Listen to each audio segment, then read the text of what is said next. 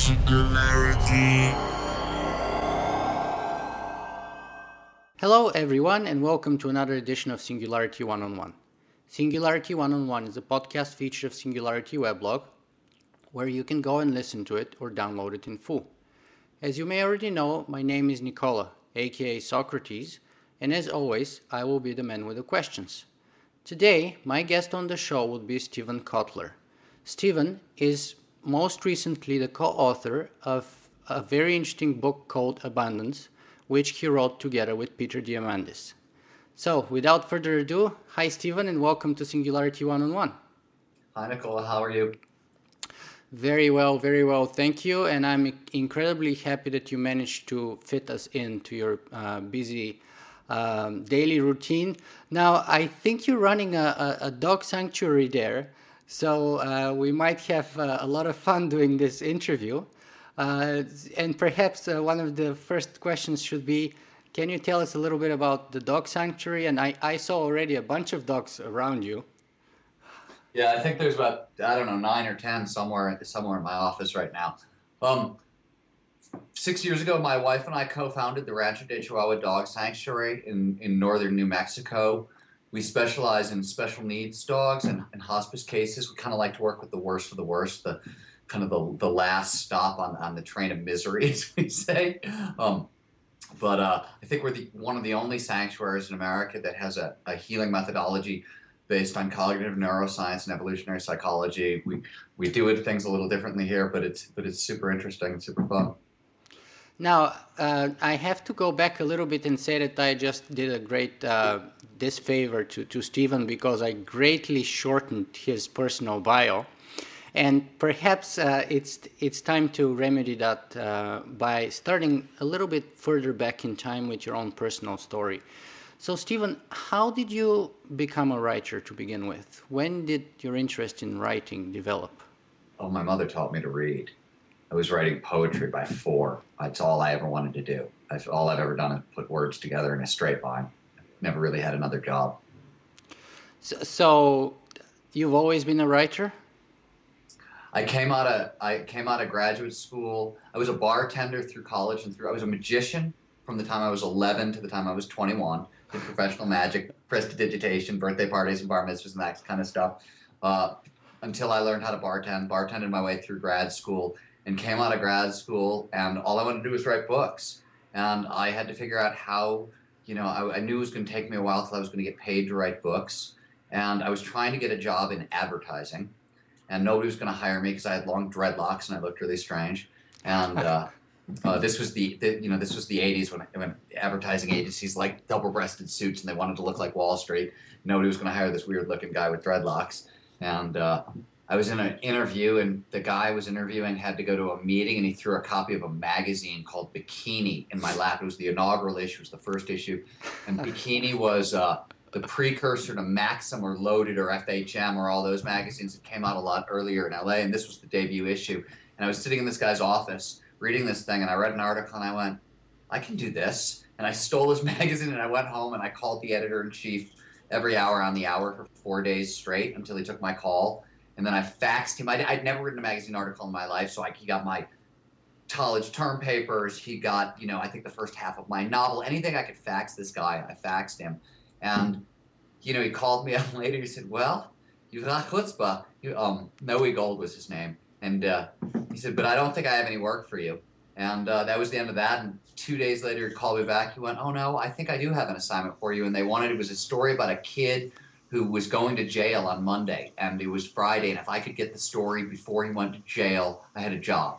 So I got the story, and got a job. That was it snowballed from there. Once somebody paid me to write, I wasn't going to let go.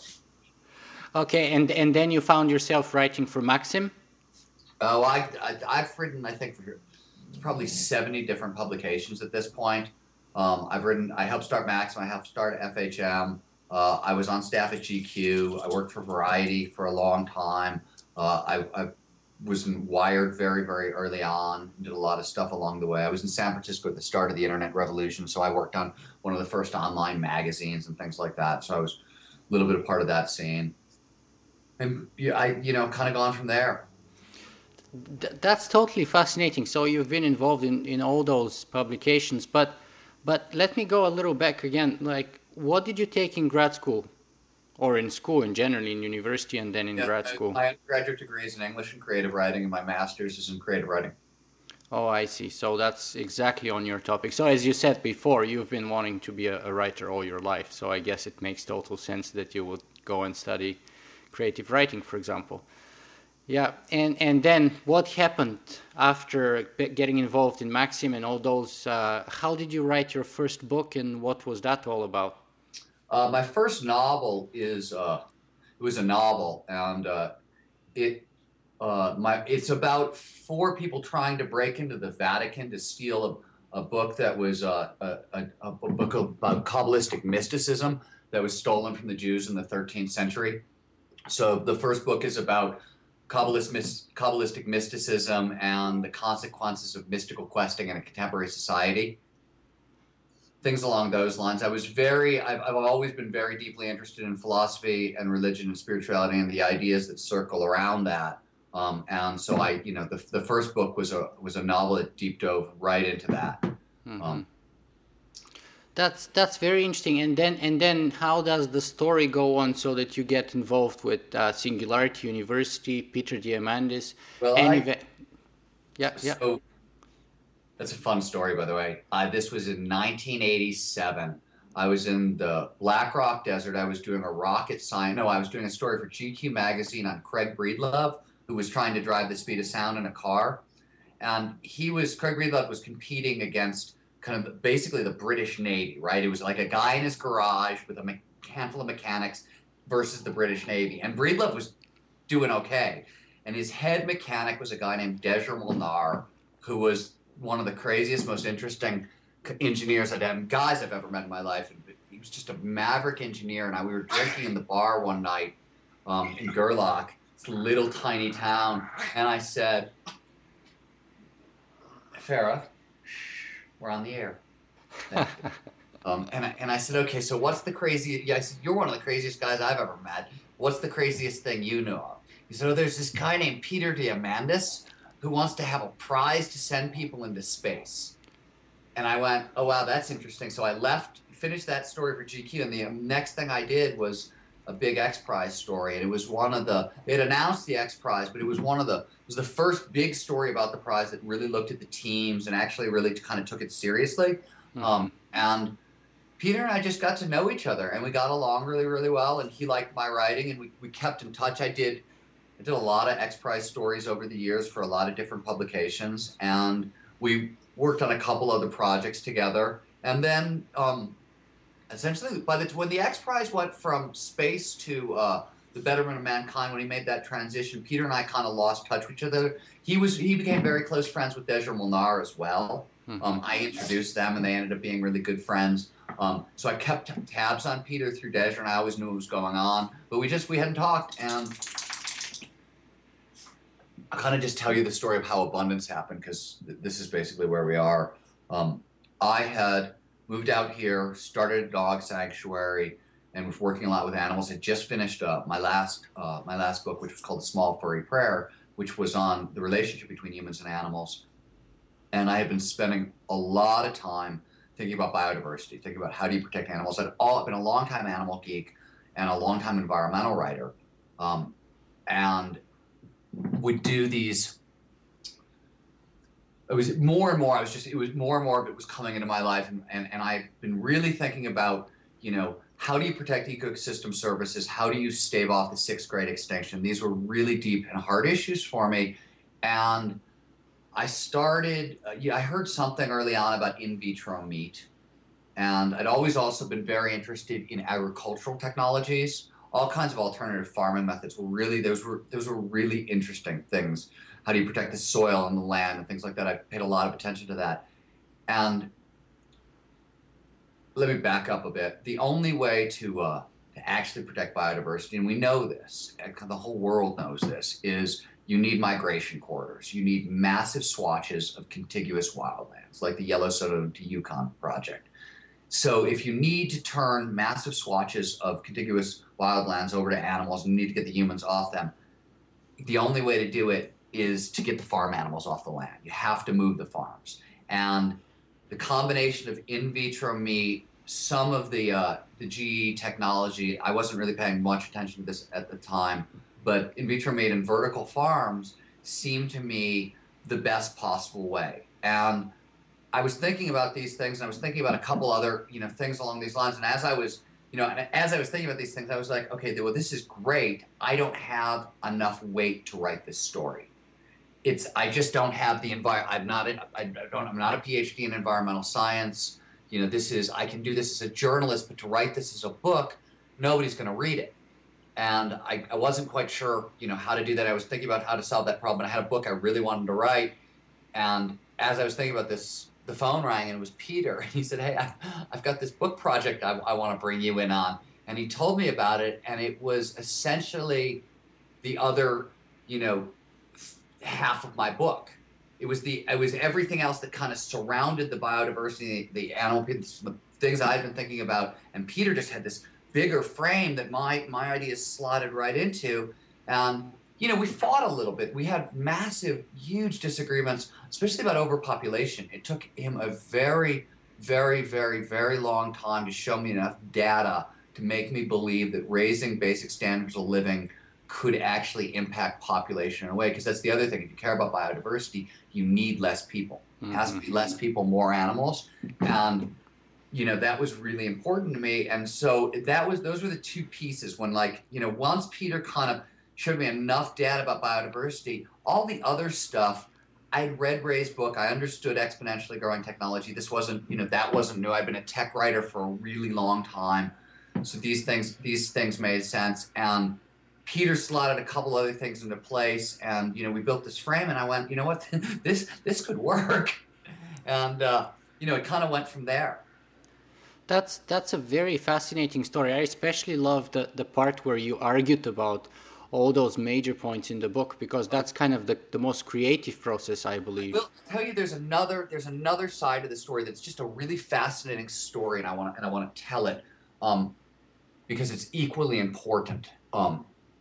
The other thing two other things happened that during those arguments. One is my background. My primarily background as a science writer is neuroscience and psychology and cognitive psych and behavioral neuroscience and all these things, right? And so as soon as, I had been spending a real long time, and I've written a number of books about, how perception shapes reality, how belief shapes reality, how, we basically live in a world of our own creation. There's no there. And, a lot of people know this. And I started realizing when Peter and I were talking about the good news and are we moving towards all this kind of stuff, I started simultaneously looking into, this became chapter 3 of the book, but looking into the neuroscience. Okay, why do I have a hard time believing Peter? Because some of the things he would say, I would just have an instinctive bad reaction to. And, whenever I have a really powerful emotion, you look at that. You're like, okay, I'm being given some information here. What's this about? And I started poking at it. And, not only did I, kind of start uncovering Kahneman's cognitive biases, which I knew about, but I started realizing, how much your brain basically blocks out good news. And it was, when I started really looking at the data, it was an astounding amount, and and in very peculiar ways. One of the things that's what I'm really proud of in the book that's a bit of original thinking is psychologists have known for a while that we are what's local optimists. We overestimate our attractiveness, our intelligence, our charisma, our chances of winning the lottery, our chances of not getting fired or cancer, whatever, this stuff, right? And it's called the psychological immune system. There's a flip side to the psychological immune system that nobody had really looked at, which is, while we're local optimists, we're global pessimists. Meaning, if I ask you, for example, and a lot of it has to do with control, but let me give you a really simple example. If I say, get a better grade in math, well, you can imagine hiring a tutor, partying less. You can see how to do it. It makes sense, and you're overconfident because you've got the psychological immune system, right? And you just say, okay, I can do it. I can get a better grade in math. But if I say, solve world hunger, what happens is the first thing that you think of is all these starving children. That becomes your anchor point. So the anchoring bias kicks in, and it crowds out all other thoughts, and you can't even begin to imagine it. You feel helpless and doomed and pessimistic. even before you've even begun thinking about the problem. So even what I started to realize is just trying to think about these global problems, we had problems with. There were psychological problems with. That was a big breakthrough. That was one of the other things that came together for me along population. But the third thing, and this is the story I wanted to tell you a little bit ago, is I had gotten hired to investigate small-scale nuclear reactors for an article, for a magazine article. Wow. Backyard nukes, as they call them. And this was when they were just started to come out, and a lot of the neat stuff that's going on with these technologies was going on in New Mexico, where I am. Now, I'm a longtime environmental writer. I've got lots of connections in the environmental movements. And, it's nukes. And I'm a good liberal, so I instantly hate nukes. And I'm like, oh, this technology is going to suck. And, and I know it. And I go out and I call my environmental friends. And sure enough, I mean, and by the way, these are top experts. Guys, They tell you what you want to hear. Well, they tell me the same thing. They tell me all about the technology, all of it. And, and I'm convinced we have a real problem. And I'm all set to write this article, and I have to fact check something. And I can't find a source at Los Alamos, and I end up calling a retired Argonne National Laboratory guy. And I don't even tell him anything about small-scale nuclear reactors or my story. I just ask him a question, and he gives me an answer. And I realize as he's giving me this answer that if he's telling the truth, everything I just heard from the world's leading experts on nukes, the guys who were going on television talking about why nukes are bad, was a lie. And I didn't think these guys were lying intentionally, but if this was true, everything else I've been told was crap. And I went, holy shit, I got to look into this. And, did, and quickly realized very simply that every single one of the experts I knew on nuclear power had stopped learning at the China Syndrome. When 3 Mile Island melted down, that was as far as the technology had gotten in their mind, and they had never paid attention after that. So they knew nothing about Generation 4 technology at all. And what I was learning about Generation 4 technology was astounding, and it really blew my mind. So I wrote a big story about it that's called "Meltdown or Motherload," and I remember I got a note from Stuart Brand, where said, a note thanking me and telling me that I got it right, and this was before he published his book, and I didn't even. And Stuart had been a longtime hero of mine, so to get a note from Stuart telling me that my work on nuclear power was important and I was right. I was like, okay, what else, technologically has been dismissed, that I should pay attention to? So all these three things came together right when Peter and I, were working on Abundance. And I also had, once you kind of look at fourth generation nuclear power, global warming, climate, some of these really massive intractable problems, seem a little more solvable because it's such a powerful technology, and there are a number of versions of it, and it's here today, and can be scaled up type of thing. This was very eye opening. And I presume all of this happened before the Fukushima accident. It did, and I mean, by the way, Fukushima, if they would have had Generation 4 technology, wouldn't have happened, right? Generation 4 technology, I don't know what you know about it, but it can't melt down. The laws of physics prohibit it from being able to melt down, right? It can't sustain a reaction as it gets that hot, so it shuts itself down. And by the way, the reason we know this works is in Idaho, they ran the experiment. They duplicated everything that happened on 3 Mile Island with this technology. They literally unplugged the reactor from the wall, and it shut itself off, right? We've done this in tests. We know it works. So I wrote some additional stuff after that happened in Japan, because it was the worst. I mean, it was the worst kind of disaster at the worst time. Though I do think, and I've been pretty frustrated with the Obama administration. They've supported nuclear power, great, but they're supporting Generation 2, Generation 3 nuclear power, which is the stupidest thing I can possibly imagine. So I'm on a certain level, I'm hoping that what happened in Japan was a wake-up call that it's time to really pay attention to Gen 4 and just leave these outdated technologies alone. Just to make sure, because I'm not an expert in the field at all, but I've seen a couple of documentaries recently. Is Generation 4 the thorium-based reactors? Well, there's a couple of different kinds. There's traveling wave reactors. Thorium is one of the Generation 4 technologies. Thorium is a hugely interesting technology. Yeah. Mostly it came out of Oak Ridge, Argonne, developed a slightly different technology, but Mm-hmm. those are the two kind of core things. And I like the fact that they're competing, and and Nathan Marvell's traveling wave reactor is kind of a third variation in Yeah. there. Um, I think I like the competition. I think the best technology is going to start to emerge. I'd like us to start working on it here in America. They're certainly doing interesting things, starting to. Bill Gates is a huge supporter there. Yeah, I think the fact that Nathan Marvell got involved, there are a lot of people who think he's one of the smartest people in the world, and Mm-hmm. Fantastic. But let's get back on topic here, which is, of course, your book, Abundance. So before we dive into the book, let me challenge you by setting up a context, and you tell me where I'm wrong. And that's the context that I often have to address myself. So let's see.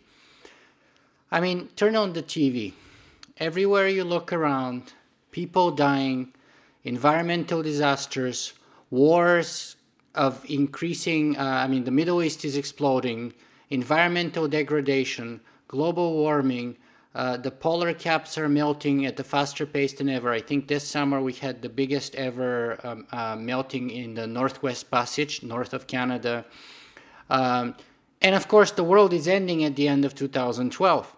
So, everything, everywhere you look around, people are losing their pensions, their 401ks, or their livelihoods. They're made redundant by machines or by outsourcing the production in China and so on.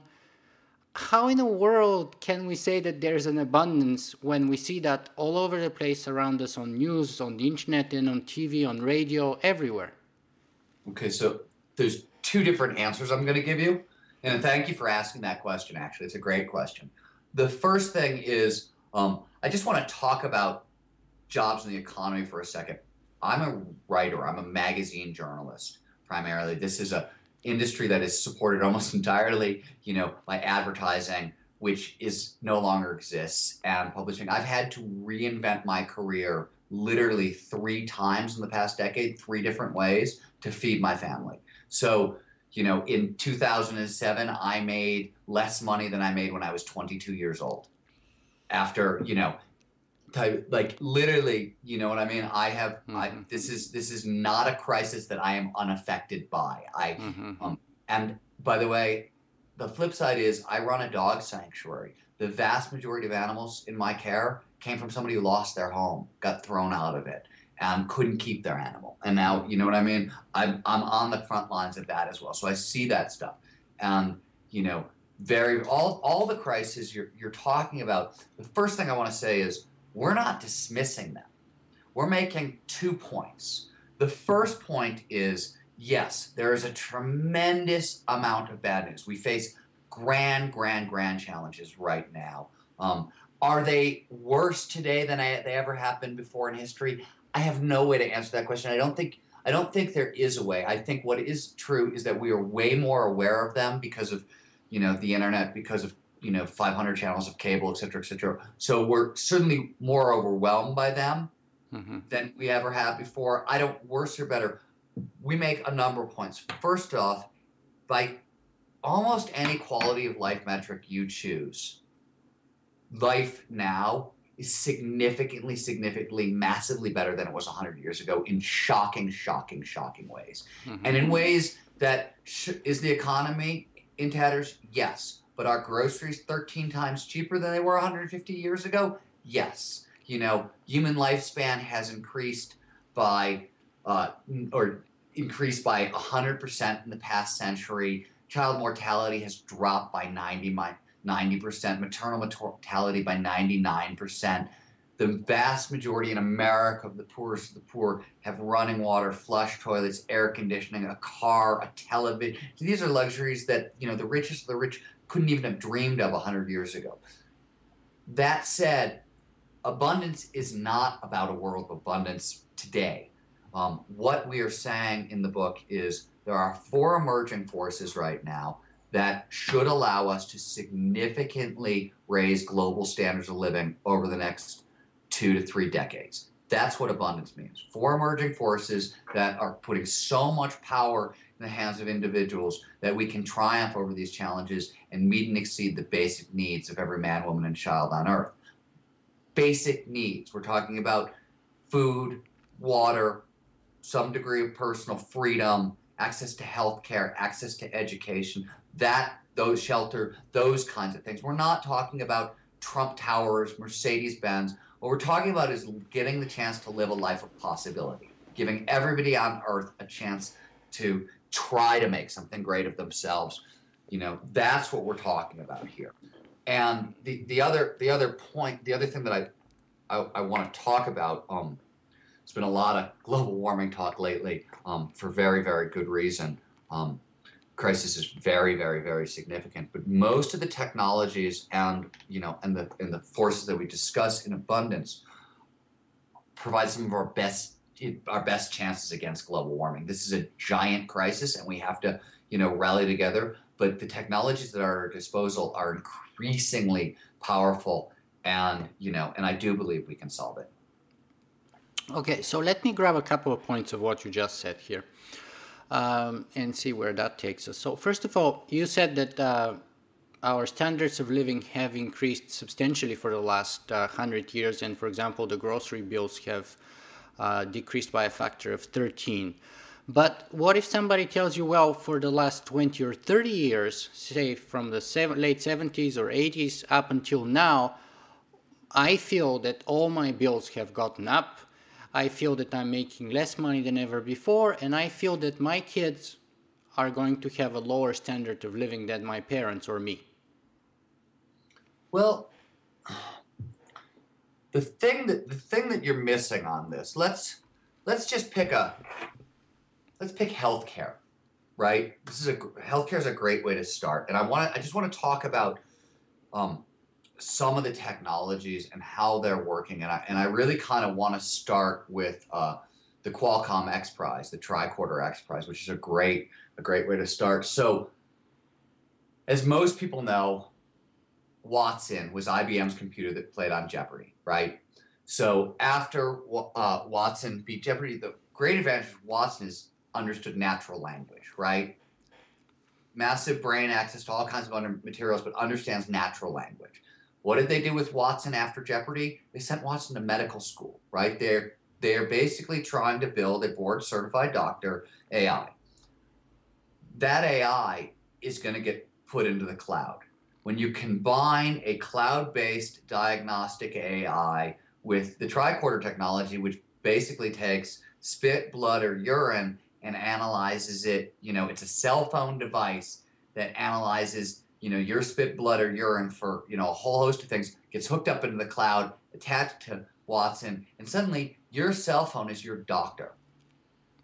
That is a massive, massive, massive quality of life breakthrough. It's going to significantly drop the cost of healthcare, and it's going to be available to anybody with a cell phone, which are technologies that are already, right, 70% cell phone penetration by the end of 2013. Globally, it'll be over 80% by 2020. These are huge numbers, right? And they're going to be smartphones, and they're going to have these technologies developing. So, yes, are the machines taking our jobs? On a certain level, the machines are taking our jobs. And Peter and I don't deny this. There is an appendix in Abundance about the dangers of exponential technologies, and there's a chapter on jobs. And it is a big, big issue and exceptionally painful right now because we're in the trend. We're moving from a materials-based economy to an information economy. Now, there's huge advantages in an information economy. In a materials-based economy, and I'm going to quote Dean Kamen here, materials-based economy, if you got a hunk of gold and I got a watch and we trade, then you got a watch and I got a hunk of gold, and it's zero sum. We each got one thing. But if you got an idea and I got an idea and we trade, we each have two ideas. It's non-zero. So in an information-based economy, first of all, you need less materials to make a living, and everybody can win. We're moving in that direction, slowly, painfully, not very elegantly at all. And how long, is this transition going to take? I have no idea. I don't think anybody has any idea, and I think it can be, far more painful along the way. It is, there's some scary stuff out there, that said, the same growth curve that I just laid out for healthcare, education also built on the backs of AI, is moving in these same direction. We're getting amplification in water technology and food technology. And one of the things that a lot of people also miss is the challenges that we look at right now are scary. And one of the reasons they're scary is because they're interlocked, right? Water impacts health, it impacts education or employment, and blah, blah, blah. And they're all tightly nestled. The flip side is, so are the solutions. That's how Peter convinced me about population. He didn't show me data about population. He showed me data about what happened in Morocco when babies stopped dying from dirty water and population numbers drop. So these are, really, really intractable seeming problems like overpopulation. Oh my God, what do? You give people clean water. And we know how to do that. Dean Kamen's slingshot technology, which is already, in field trials with Coca-Cola, doing really well, I might add. Just had a conversation with somebody at DECA about this last week. Does a lot of really, solves a big chunk of the global water crisis. This is one technology.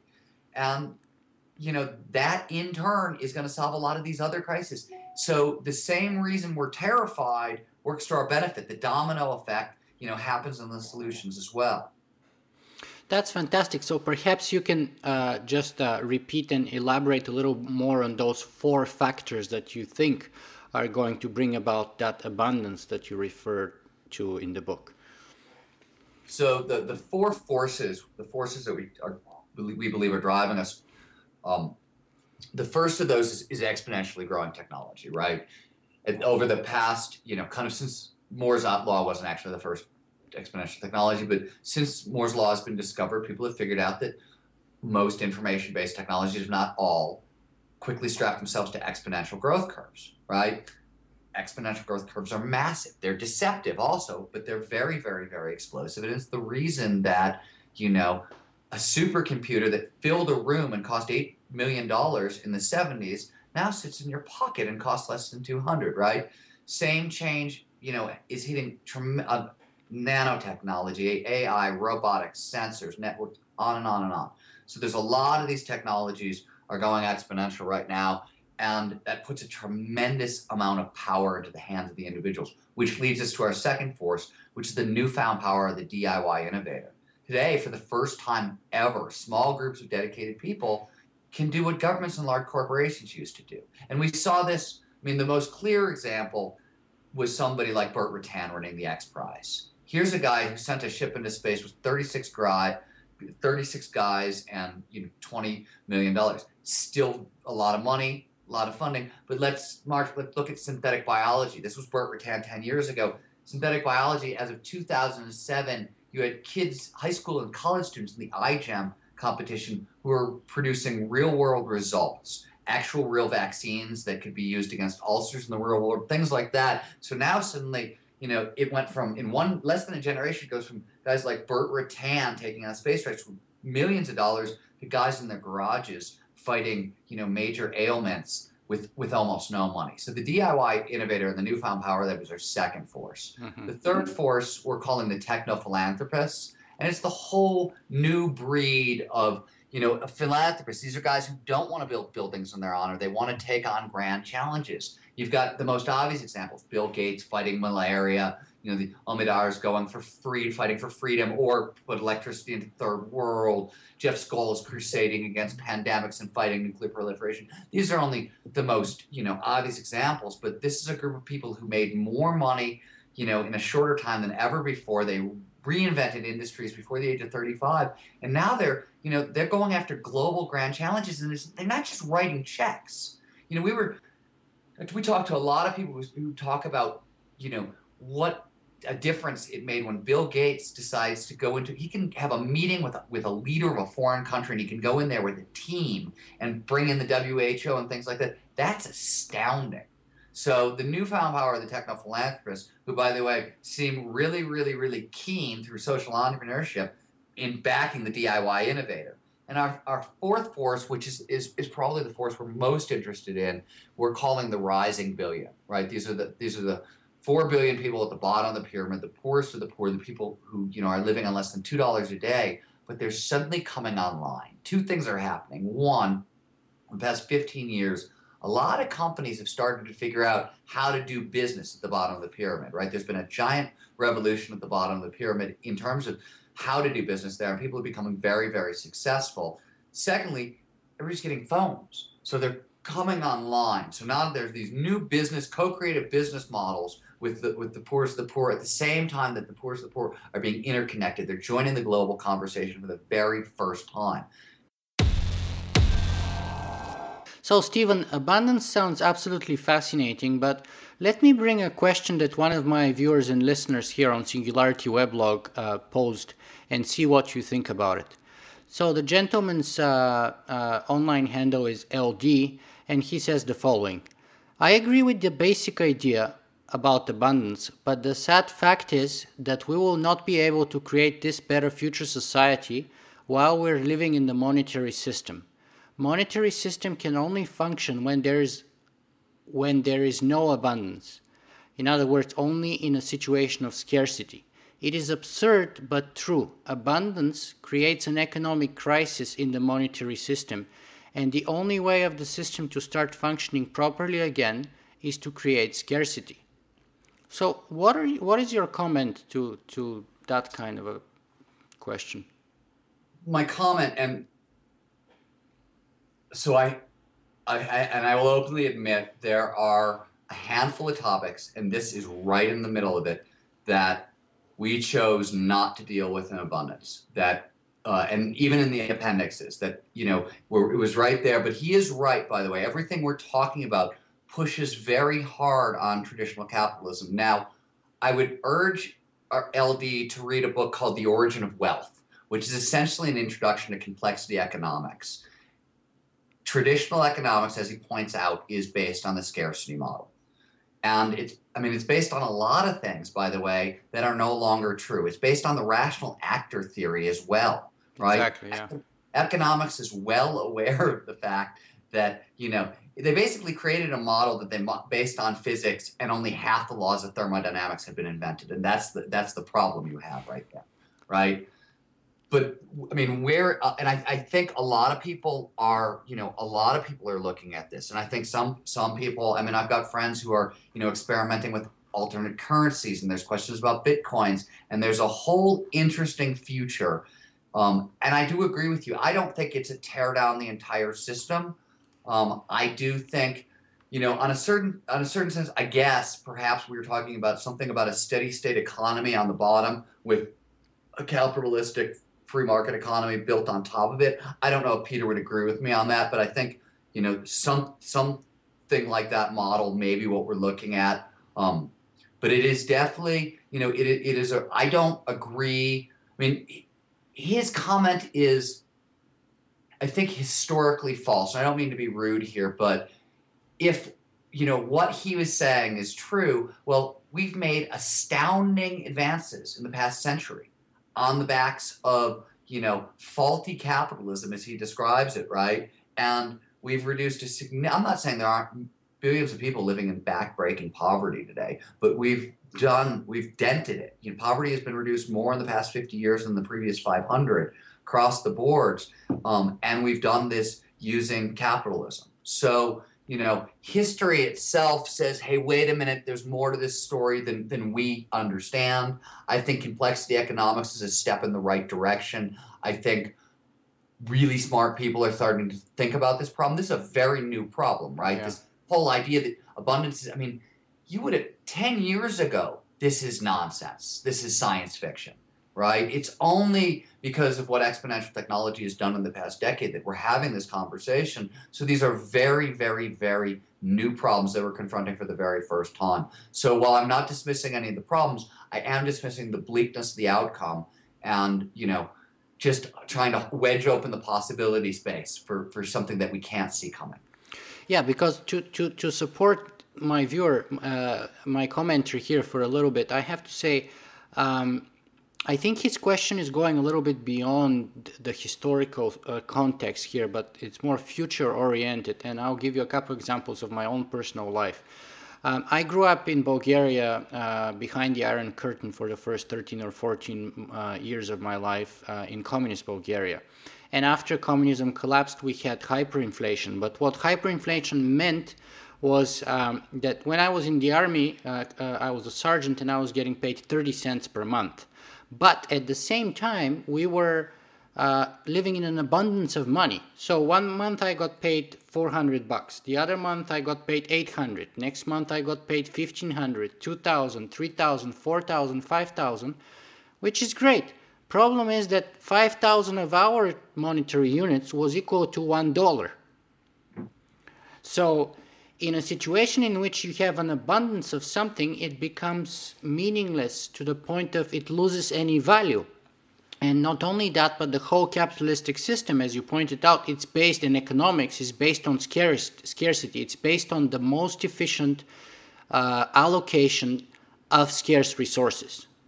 Sure. So, and the idea is that the market is the most efficient mechanism that we know of so far, which allocates those scarce resources. But then what happens when we have abundance? And that's, I think, the real key here is that I think just like, all the other previous economic systems had their time and place in history and had to go, perhaps we're just having a glimpse into the sort of the beginning of the end of capitalism. I don't know. I think the exact same, we can have this exact same discussion about kind of, democracy, nation state based democracy as we know it. I always make this joke, but if you had to go to war tomorrow and you can pick as your ally Microsoft or Malaysia, you're going to take Microsoft. Right? If I give you 6 months to prepare for war, you'd much rather go to war with Microsoft getting your back than Malaysia. You've got companies so much larger than nation states at this point. I think all of these systems are under, significant duress, but I don't think that leads to disaster. It seems to lead to change, but I like our chances. I like what's going on. I find it really interesting. And, it's really a question of how much, this is another, by the way, cognitive bias that we call loss aversion, right? It's loss aversion, what keeps you stuck in ruts. You hold on to what you have for fear of change. And it's a very, very strong bias. In this particular case, I don't suffer from it. I like where we're going, even though it is going to be radically different from today. Yeah. But the other flip side, we're saying abundance. What we're really talking about, right, is basic necessities, providing basic necessities. Right now, air is free. We don't, it's not regulated, and it hasn't fallen apart. Is everything going to fall apart suddenly if, another basic necessity like water, is provided for free? I don't see the disaster. We're not talking about handing out free money. We're talking about, very affordable, low-cost energy, very things get interesting from there, right? You provide super cheap energy, and then suddenly a lot of things do become very, very abundant. But we're moving in this direction anyways. Information and communication are, which were a treasured, valued commodity. Think about how the whole traditional education system was built, right? You have to memorize as much information as you can cram into your head, and that's how we're going to judge your intelligence. Well, all that's gone. It's gone in the past 15 years, 10 years. That doesn't mean smart people are suddenly not undervalued and not, being employed because the internet gives us all the facts on demand. I don't see the correlations. I think there's too many moving parts to rush to judgment. I see. Well, Stephen, that's a fascinating topic, but I know your time is very valuable, so I'd have to bring our interview to a close here with the final 2 questions. So, first of all, where can our viewers and listeners go and find more information about you and your work?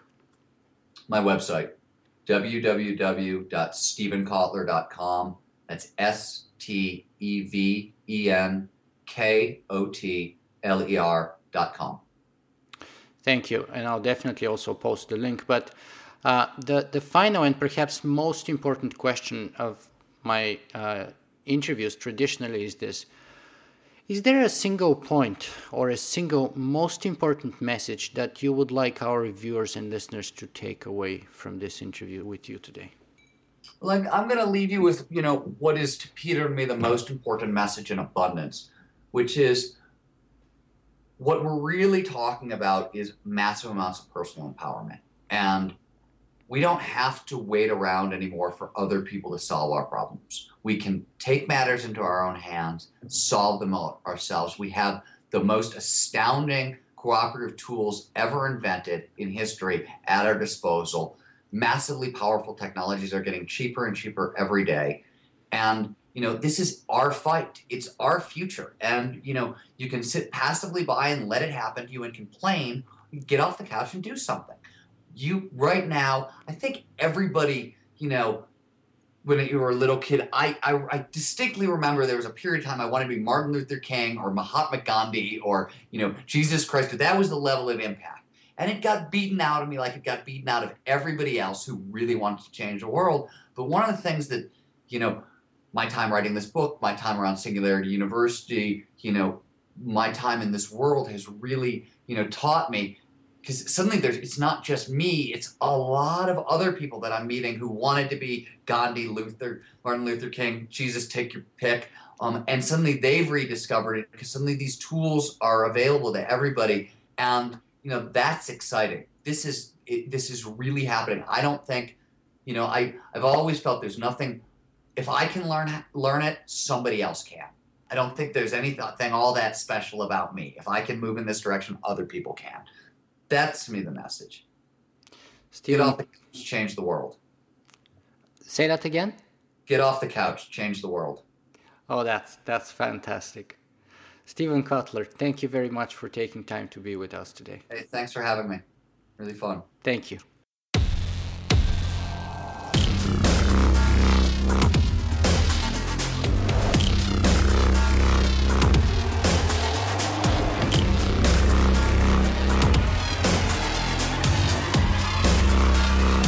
Singularity.